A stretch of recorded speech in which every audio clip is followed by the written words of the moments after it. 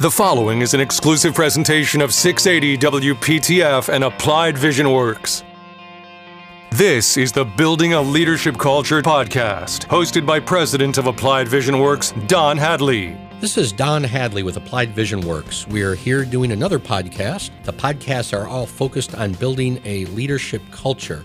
And we're here with Lena Mayer. Lena has only been working with us for about 30 days, so she's relatively new. She has differentiated herself nicely by being very kind and listening. She's also cut me off several times when I've gotten too verbose, but it has been a very good thing. She's also from California, has a background playing professional sports in college, I think is the way I would put it. She played softball, so she was paid through a scholarship legally.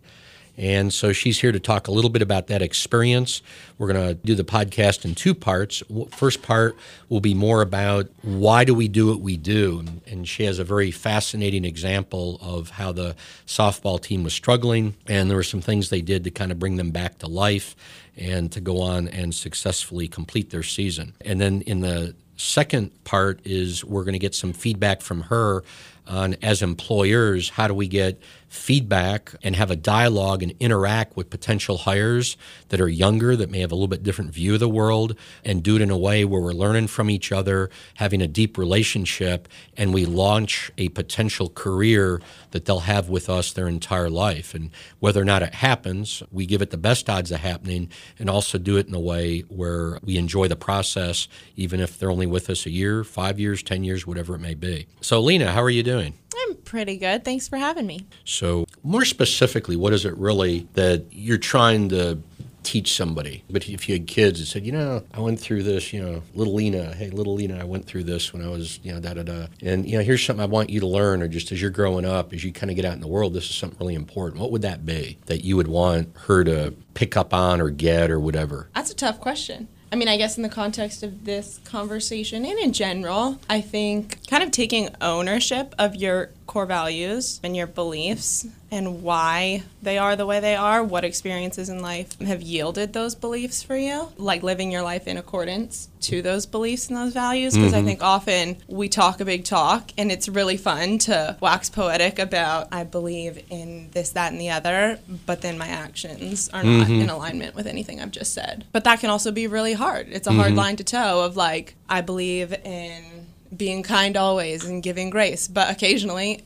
I get pissed and I don't want to deal with your stuff anymore. Like, I can't do it. It's interesting you said that's a tough question, because isn't that really what we're about or what we're here for? I don't mean as an organization, but just as people is really trying, okay. Yeah, 100%. So you're shaking your head. It's about to fall off your neck. Yeah, that's exactly what we're here for. However, I think we've been conditioned to focus so much on like rational thought, the day-to-day ins and outs, and taking care of business as much as possible, that it takes a while for us to like marinate and really think about what's going on in our heart and in our head. So you say marinate, what's that mean? What's that look like in real life? Again, that sounds like a nice concept or value thing, but what's that really mean from a day-to-day situation? It means giving yourself space and time to slow down and get in touch with yourself. Sometimes it's in the presence of other people. For me, it's helpful to talk through what's going on in my brain. I'm a big put it out there, see what sticks, see what actually sounds right coming out of my mouth. So you process by talking, saying it helps you get to know yourself better. Yeah. Like, nice. I'll meditate on my own or on whatever thought is weighing on me, but ultimately it's talking it through with somebody who knows me at my core and who I trust, and helping me identify what really is the meat and potatoes of like why it's bothering me or why it's sticking with me, and then how do I live it out. There was an Esther Perel video I watched the other day, and it was interesting, and I don't know if you watched it yet, but I thought it was, talking about if you don't fight, there's a problem. But if you fight the wrong way, there's a problem. But fighting the right way actually brings people closer together and develops that relationship. So I think in the podcast here, we were going to talk about a specific incident or something that occurred with you in a sports team, and I kind of vaguely remember that. But let me back up for a second. How old are you? 23. Okay. And how many jobs have you had in the course of your career? Now, I was working at age 12, so I consider those jobs life-forming for me, but they're also working in the real world. So how many different jobs have you had, just roughly? I would say I've had a total of 4 paid jobs in my life. Okay, so 4 paid jobs, probably some charitable ones with your parents or whatever. Yes. Oh, okay. for sure. Absolutely. That's good. Yeah. So what's the situation? I know we vaguely kind of talked about it. We didn't get into a lot of specifics, but what was the situation? Yeah, the story you're referring to, I did play college sports. I grew up in California, and I played college softball in California. Okay. Now, did you play other sports, or was that the main one? Growing up, I played everything, but ultimately it came down to, well, if you're going to specialize and get a scholarship, you should probably pick one. Being a multi-sport athlete in college is quite difficult. Of all the sports you play, what was the most fun one, the most interesting? Well, obviously the one I was best at. It's way more fun to play something you're way better than everybody else at. But, yeah, softball was really fun up until it became a job. And it was sometimes more of a chore than What made it the job? What turned it into that different dynamic? It looked like you're about to fall out of your chair and just kind of slumped over when you said that. Oh, yeah, because it's a tough pill to swallow when something you love turns into a chore. It's not fun. But what made it the chore, though? Was it the coach? Was it you, your view? Was it the perspective? Was it something happened in the league or on the team? What was it? Well, I think the dynamic shifts drastically when you're going somewhere where you're selected. So it's like the recruiting process takes the power out of your hands. You don't get to choose your team in the same way that you did growing up. You're on a team of your friends. You grew up together. You have like those bonds, and then you. So that was in high school. Yeah. Okay. All through. So it was all fun through there. Yeah. Okay. Oh, it's so fun. You're playing with your best friends, all that stuff. And like often teams preach family, and it really does feel like a family at that age, especially because you're going through a lot of formative times. And then you get to college, and there is an element of you're being paid. You're there on a scholarship, so it does. So what changed? Transactional element. You're getting paid. What changed? What there's elements? a transactional element of now your worth is defined by your performance. Okay. And you didn't define it that way before in high school? No. It enhanced my sense of self-esteem because it was one of many things I was doing at the time. Okay. But once you do have to specialize and really define yourself as this is me, this is the essence of who I am, and it's based solely on performance, that becomes difficult. And so you feel like it was solely on performance as an individual or team member or both? Or both.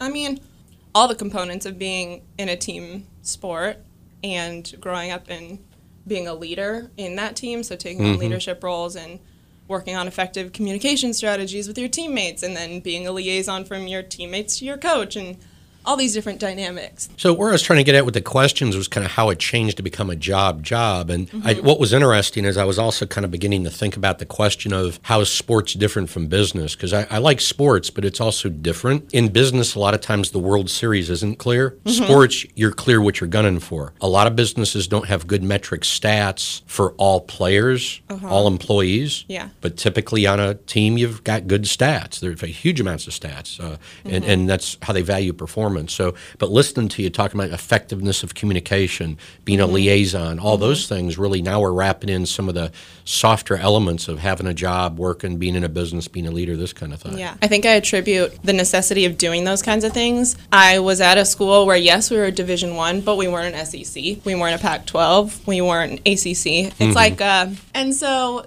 the objective is different. It's make it to a regional. That would be cool. May happen, may not. That's like. Did it happen for y'all? That's the long range goal. We made it. No, we never made it to a regional in my 4 years. We made it to like, you know how in basketball you have NCAA tournament and then there's like the NCSC or something like that. We made it to that. That was a funny incident. Why? What happened? Tell me about that. So we get the news that we're going to this tournament, and the general sentiment on the team is like, this kind of blows. Like, we were so close, and we're like the first losers, essentially. No one wanted to say that out loud. Well, it's frustrating. You worked so hard all year long, and you get to this pinnacle point where you're like, oh my gosh, I think we might actually do it. And then it doesn't pan out the way anybody wanted it to.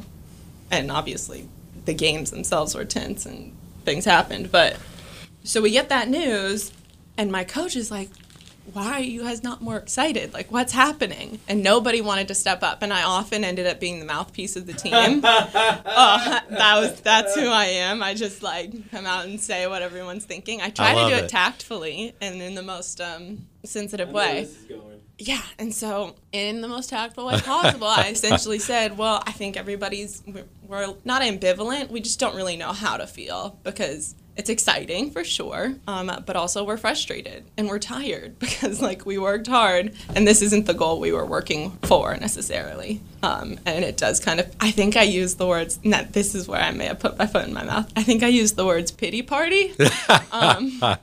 She didn't like that. Nah. And so she was like, okay, interesting. Does anybody else feel that way? Did anybody support you? Cricket. I was like, you're joking. Okay, great. Thanks, everyone. I'm gonna leave. That's one of the dynamics, though, I see a lot in business. And I want to come back to kind of what occurred in just a second. But, there's a lot of teams we work with. In fact, there's one in particular I'm going to be talking to next week that there's a couple vocal people on the team. And it's really great because it gets some of the stuff out there you need to talk about. But one of the challenges we're having right now is the rest of the team is not adding support for either that belief or a different belief. And so what's happening is it's making the one or two very vocal people feel very put upon, the burden's on them. They're the ones getting kind of the tough questioning from the owners of the business. On my side, I'm trying to get the owners of the business not to lean on the people telling the truth, even they don't like it, is to lean on the others that aren't sharing and to tell the truth. Because part of teamwork is we support each other, have each other's backs, and that doesn't mean just on the playing field. It's got to be off the playing field when sometimes the more important stuff is happening. No, that definitely resonates with me. And I think what underpins all of that is just kind of a lack of trust and a lack of security, essentially. Like, had my teammates felt, or had other people in the group felt like it was a safe space to speak openly and honestly, and there were not going to be repercussions, as in you're never going to play again, or you're going to be fired, or was it really, though, not a safe space, or was there a view of it that made it feel not safe, or some combination? You just answered the question, so. And the reason I'm asking is 100%. I mean, and I think part of that is because of the transactional dynamic of like one person is getting paid for their performance. I think, I don't know. This is why creating the metaphor between sports and business, it's like a broad brush. Yeah. But because there's a different illusion of freedom. Like if I wanted to quit a job, I could go find another job. Right. However, it's a little tougher in the college world. Yeah, in that sphere, it's you almost render yourself like a black sheep. Do you think you really would have gotten fired, though? Would you really have gotten fired, or someone else would have gotten fired if they spoke out? I know people get angry, all that. The reality of it, I don't know. But the illusion that it's there for somebody who's 19 is enough of a deterrent that is a tougher, to speaking up, I would say. Yeah. Part of the... One thing, if I can interject, that in college athletics, your scholarship is not 4 years. It's year by year. So you sign a new letter every year. I can't speak for other athletes' experiences, but in my experience, I didn't actually know what number was going to show up on that letter until I got there and it was in front of me. And then it's like, you either sign it or you don't. Okay. And if you don't, well, it's May, so what are you going to do? You're going to lose a whole year of eligibility going somewhere else? So let's play this out a little bit. And again, I'm not trying to be a jerk. I'm not trying to argue with you. No. I think I have enough distance. It's okay. You know, enough distance. That window doesn't open, by the way. Yeah, I'm sweating. So what I find interesting in business sometimes is there truly is not safe space, and I get that. I find in most times you're safe to a point and not past a point. So if you scream and throw a chair at somebody, you shouldn't be in safe space. There ought to be repercussions. But so part of what I find isn't the space is safe or not, it's to what point. And it's different with different people. Sometimes moods affect it. Yeah. But the thing I would be interested in is in that environment. Again, I haven't been in it. I mean, I went to college and this kind of thing. But the reality is there a way to hit a home run? Is there a way by, in an appropriate way, being the instigator that would bring the team together, and then the coach, the other parties that are influential, whether you get the next year's scholarship, would say, wow, yeah, a little bit difficult to work with this woman, but she's making a difference. She's bringing out things. She's helping us see it different. She also supports us where it's appropriate with the team. Would there have been a way? Because I know sometimes I find people in situations like that are more focused on the potential loss, the fear of loss, instead of what's the home run, what's the World Series for you personally, so to speak, in that circumstance. I mean, I think ultimately that was some of my utility on the team. Obviously, there was performance-based utility, but... Do you think it was recognized by coach, blah, blah, blah. Yeah. So you said that very quickly. Why?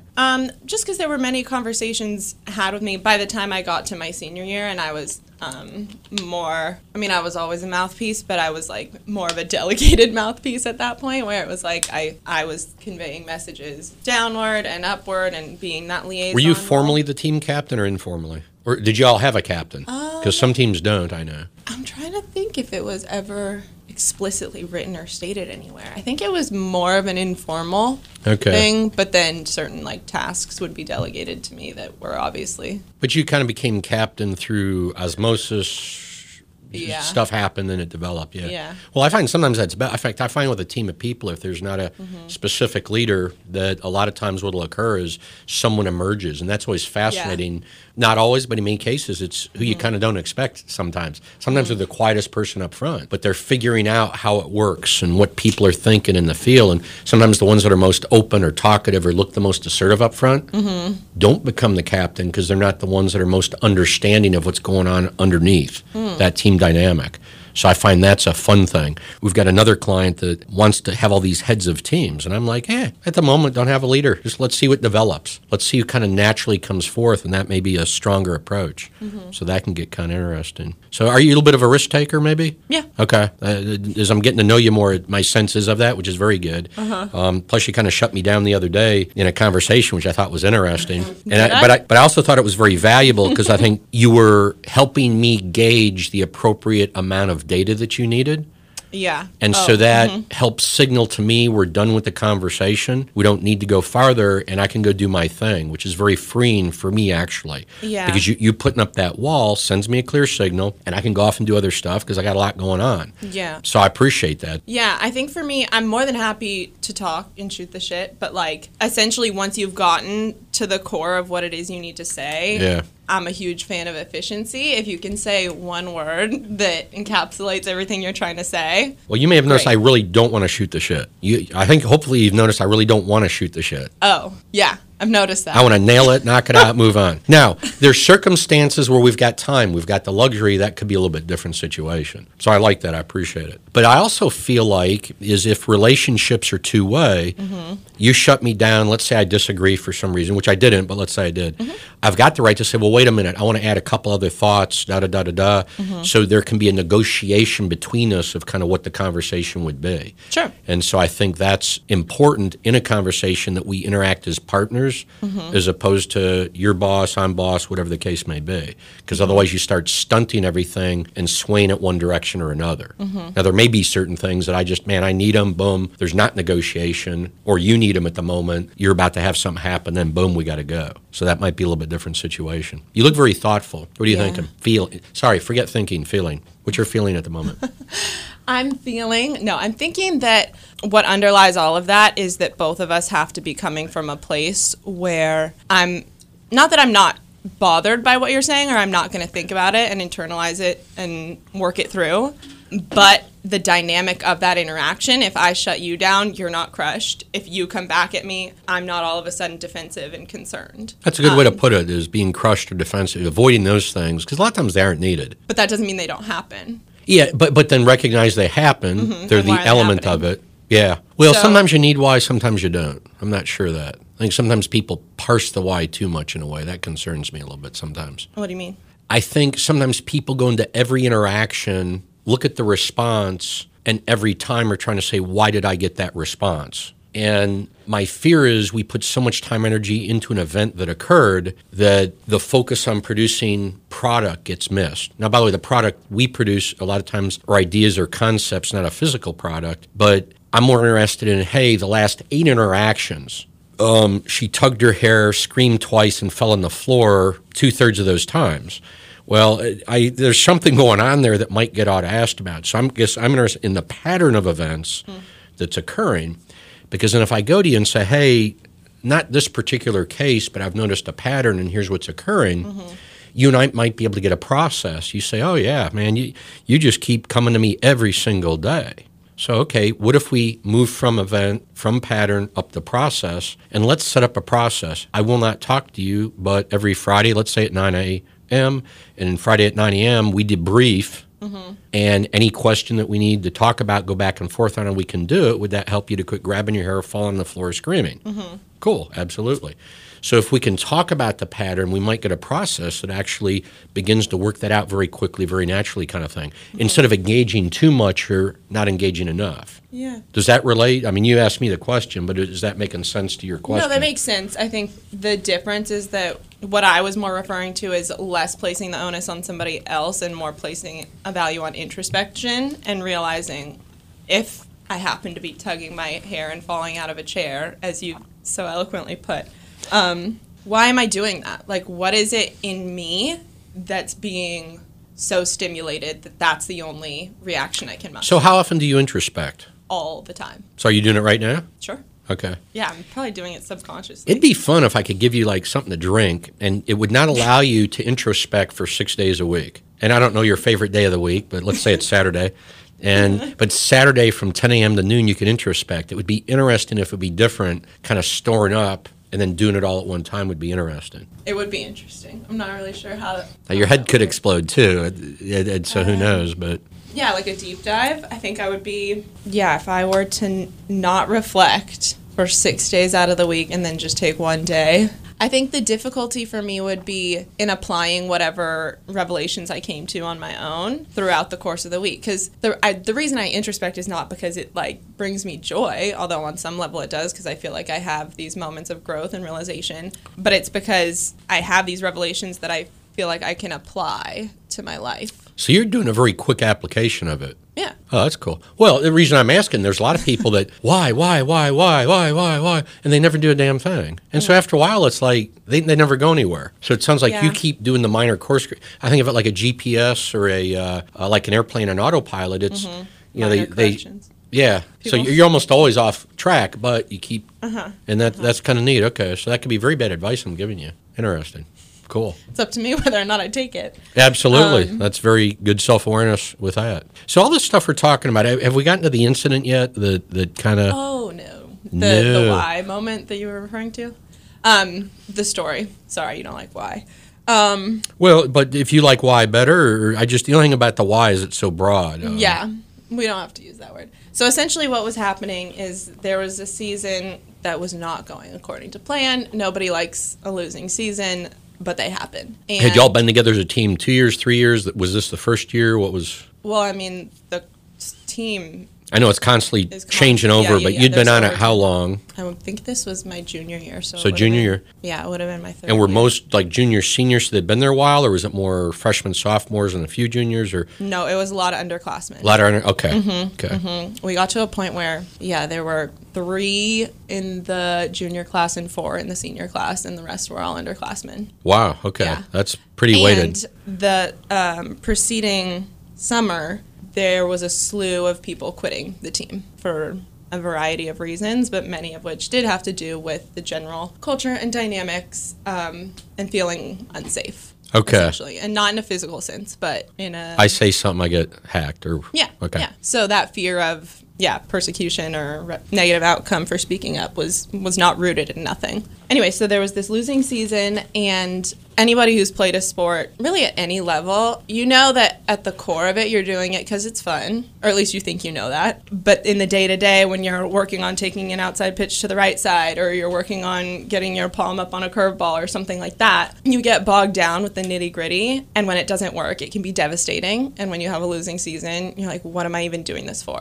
Mm-hmm. And so having that season of people quitting, and then it was a losing season, our coach came to a moment where she was like, we have to give these people some source of motivation because otherwise we're going to drop all 20. And so they was like pregame, we were warming up, and she brings everyone together, and she goes, before we do anything else, we're going to take a moment, and gave everyone like an index card or something, so you put it in writing. She goes, write down why you play or who you play for. And for the most part, it ended up being my mom. She sacrificed a lot for me to get me to this level. My dad, he caught for me every day, yada, yada, yada. My coaches. Wow. Almost everybody there listed a human person that they were doing it for. Out of curiosity, a non-human person, what's an example of that? Because I'm not... Hilarious. Hilarious. Okay, sorry. I won't be redundant because I do like efficiency. A human, somebody they were related to or had an impact on their life, or just somebody they care a lot about. But I mean, did somebody actually name not a person? I don't remember. It's possible somebody could have named a dog. Okay, I was just curious because I was trying to imagine what that might be. Now you're just being facetious. No, I'm interested. Is maybe there's some God or the dog? Oh, yeah. I mean, faith plays a big role. What did it? Okay. Yeah, for many people it does.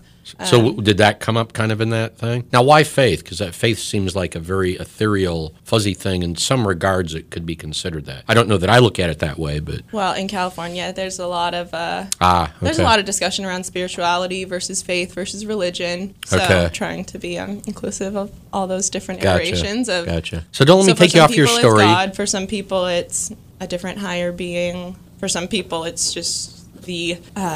overall connection that exists between all humans. Okay. What was that? So keep going with the. You're saying that she asked to write down. Oh yeah, and then so everybody why and wrote who. down why and or who. It ended up being who for everybody. Who you play for. Oh no, that's interesting. So who was the strong? The survey said who's more important than why. Is that accurate? Mm-hmm. Okay. The design of the survey was why do you play, but the results indicated who do you play for. Yeah. Now that's more tangible. So to me, that maybe that's why. I don't know. Do you have any opinions on that? Why that kind of came through that way? Yeah. Because I think at the core, even if people aren't altruistic by nature, people resonate with people, and it's your core values, which we were kind of talking about at the beginning, are often formed by nature and nurture, and like who indoctrinated you, for lack of a better term. There probably is a better term. But, yeah, so for a lot of the people, who I play for is my mom, who instilled this resilience in me, who worked really hard, or my coach, who taught me this, that, or the other, and got me to this level. So I think, yeah, understanding that for a lot of us, our why or our core values, you can name them with words, but often they are associated with a person. A feeling? Yeah, a feeling. Because I find if people are evoking the proper why for them or the proper who, you see feeling. And kind of prepping for this, I was poking you, trying to see where you had strong feeling, almost where you couldn't control your facial expression. My sense is you're pretty good about poker face. But if I can get you out of the poker face, and I know I've got something strong enough that's going to come out of you and do something. I could do very bad stuff, could do good stuff, I suspect. But that's where that core piece, what you thinking, feeling? Well, I'm thinking that things that typically draw, at least me, I don't know about other people, would draw me out of that poker face in my composed state are things that like question my core values or what I feel like make me whole or would rock my integrity, I guess. So at this point where the coaches asked you this, there's feeling, emotion, it's the core. Where were y'all at that point? Did they give you 15 minutes, 30 minutes to do this? 30 seconds. Okay, 30 seconds, and y'all go around, talk about, okay. So kind of where were y'all? Their experience. And I think that's the most emotion I've ever seen from many of my teammates. Really? Because it came at a time where a lot of us were pretty downtrodden. Because it's not just the season you've worked for. It's the college career. It's the high school career. It's everything has led you to this point. And so daily you're questioning, like, have I wasted my entire childhood? Have I wasted all these efforts? And then to have a moment of introspection and being like, okay, let me take this outside of myself and think about why I'm doing it or who I'm doing it for, more appropriately. So y'all did this, everybody shared, and then what was the result of it? Was there an action decided, or was it a catharsis where we have it out of us, we've got our heads clear, now we've got a purpose, we've got a reason why again? Yeah, I think it was more of the latter, more of a grounding experience and kind of putting it in perspective, because ultimately that phase of your life does end, and it doesn't define you necessarily, the performance aspect. It sounds like there were two conclusions. One is it doesn't define you and you can only do this for a limited period of time. Is that what kind of part came out of it? Because that sounds pretty concrete. I'm trying to think if that came out of that or other experiences.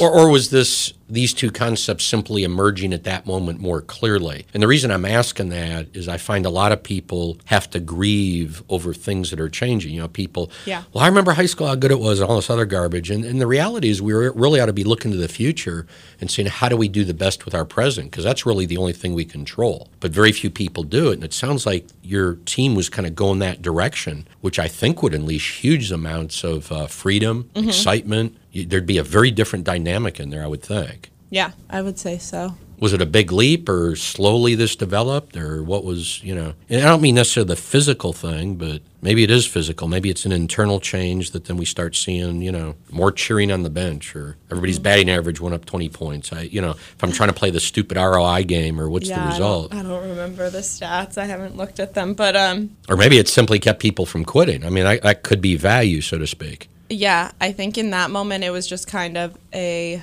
putting everything in perspective experience, because it is hard when you're working hard on one skill, and I think you could apply it to a business context as well, where it's like you've been working on this one project for so long and then it doesn't pan out the way you think it was going to, and you've tried to tweak it, you've tried everything conceivable and nothing's working, and then you have to zoom out and say, well, why am I doing this job at all? And so I think that was kind of the experience. And for most of us, it like reignited that fire to a certain extent. It's a slightly different fire than maybe you had when you were 12 and you had that kid-like laughter when you were playing, where you just like can't even. Sometimes gritting the teeth and going is it's just fun. Yeah, and when you're 12 and it's fun, you try all different kinds of ways to win. You don't necessarily. It's not that you don't know the rules of the game, but you don't care quite as much. Yeah. You're not as confined. Did by you the care too much about the expectations. rules at the moment when y'all were going through this crisis? Sure. I think the higher you get, the more acutely aware you are of the details of every rule and how Is that good? it could go. I don't know. Why? Why do you even have the question? Because some people would say, no, you got to know the rules, da-da-da-da-da.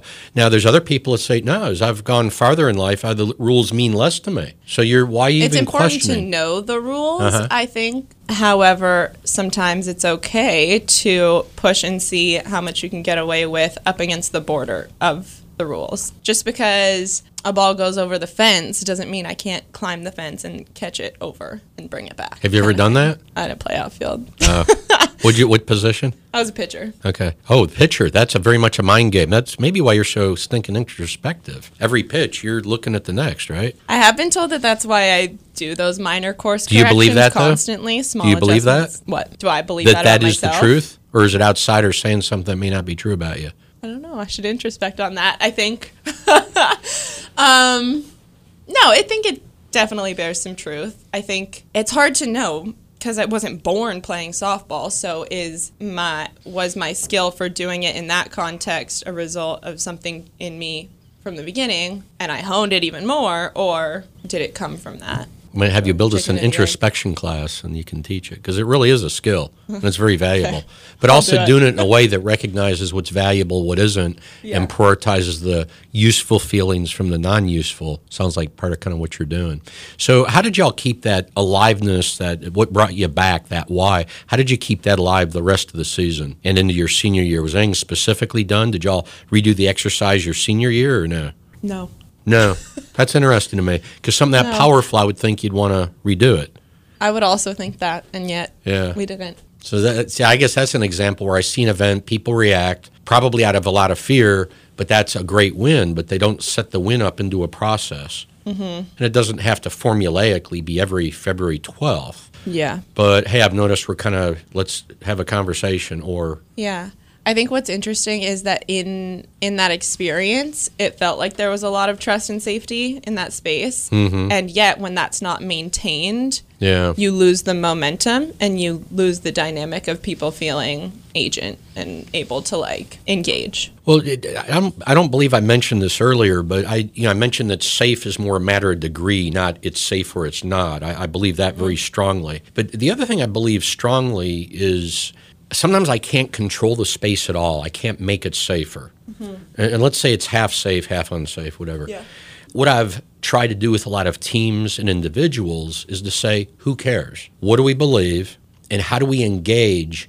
And we're going to take over this space, and we're going to work on this space and get it from 50% safe to 80%. And we're going to purely do it through our own perception, our own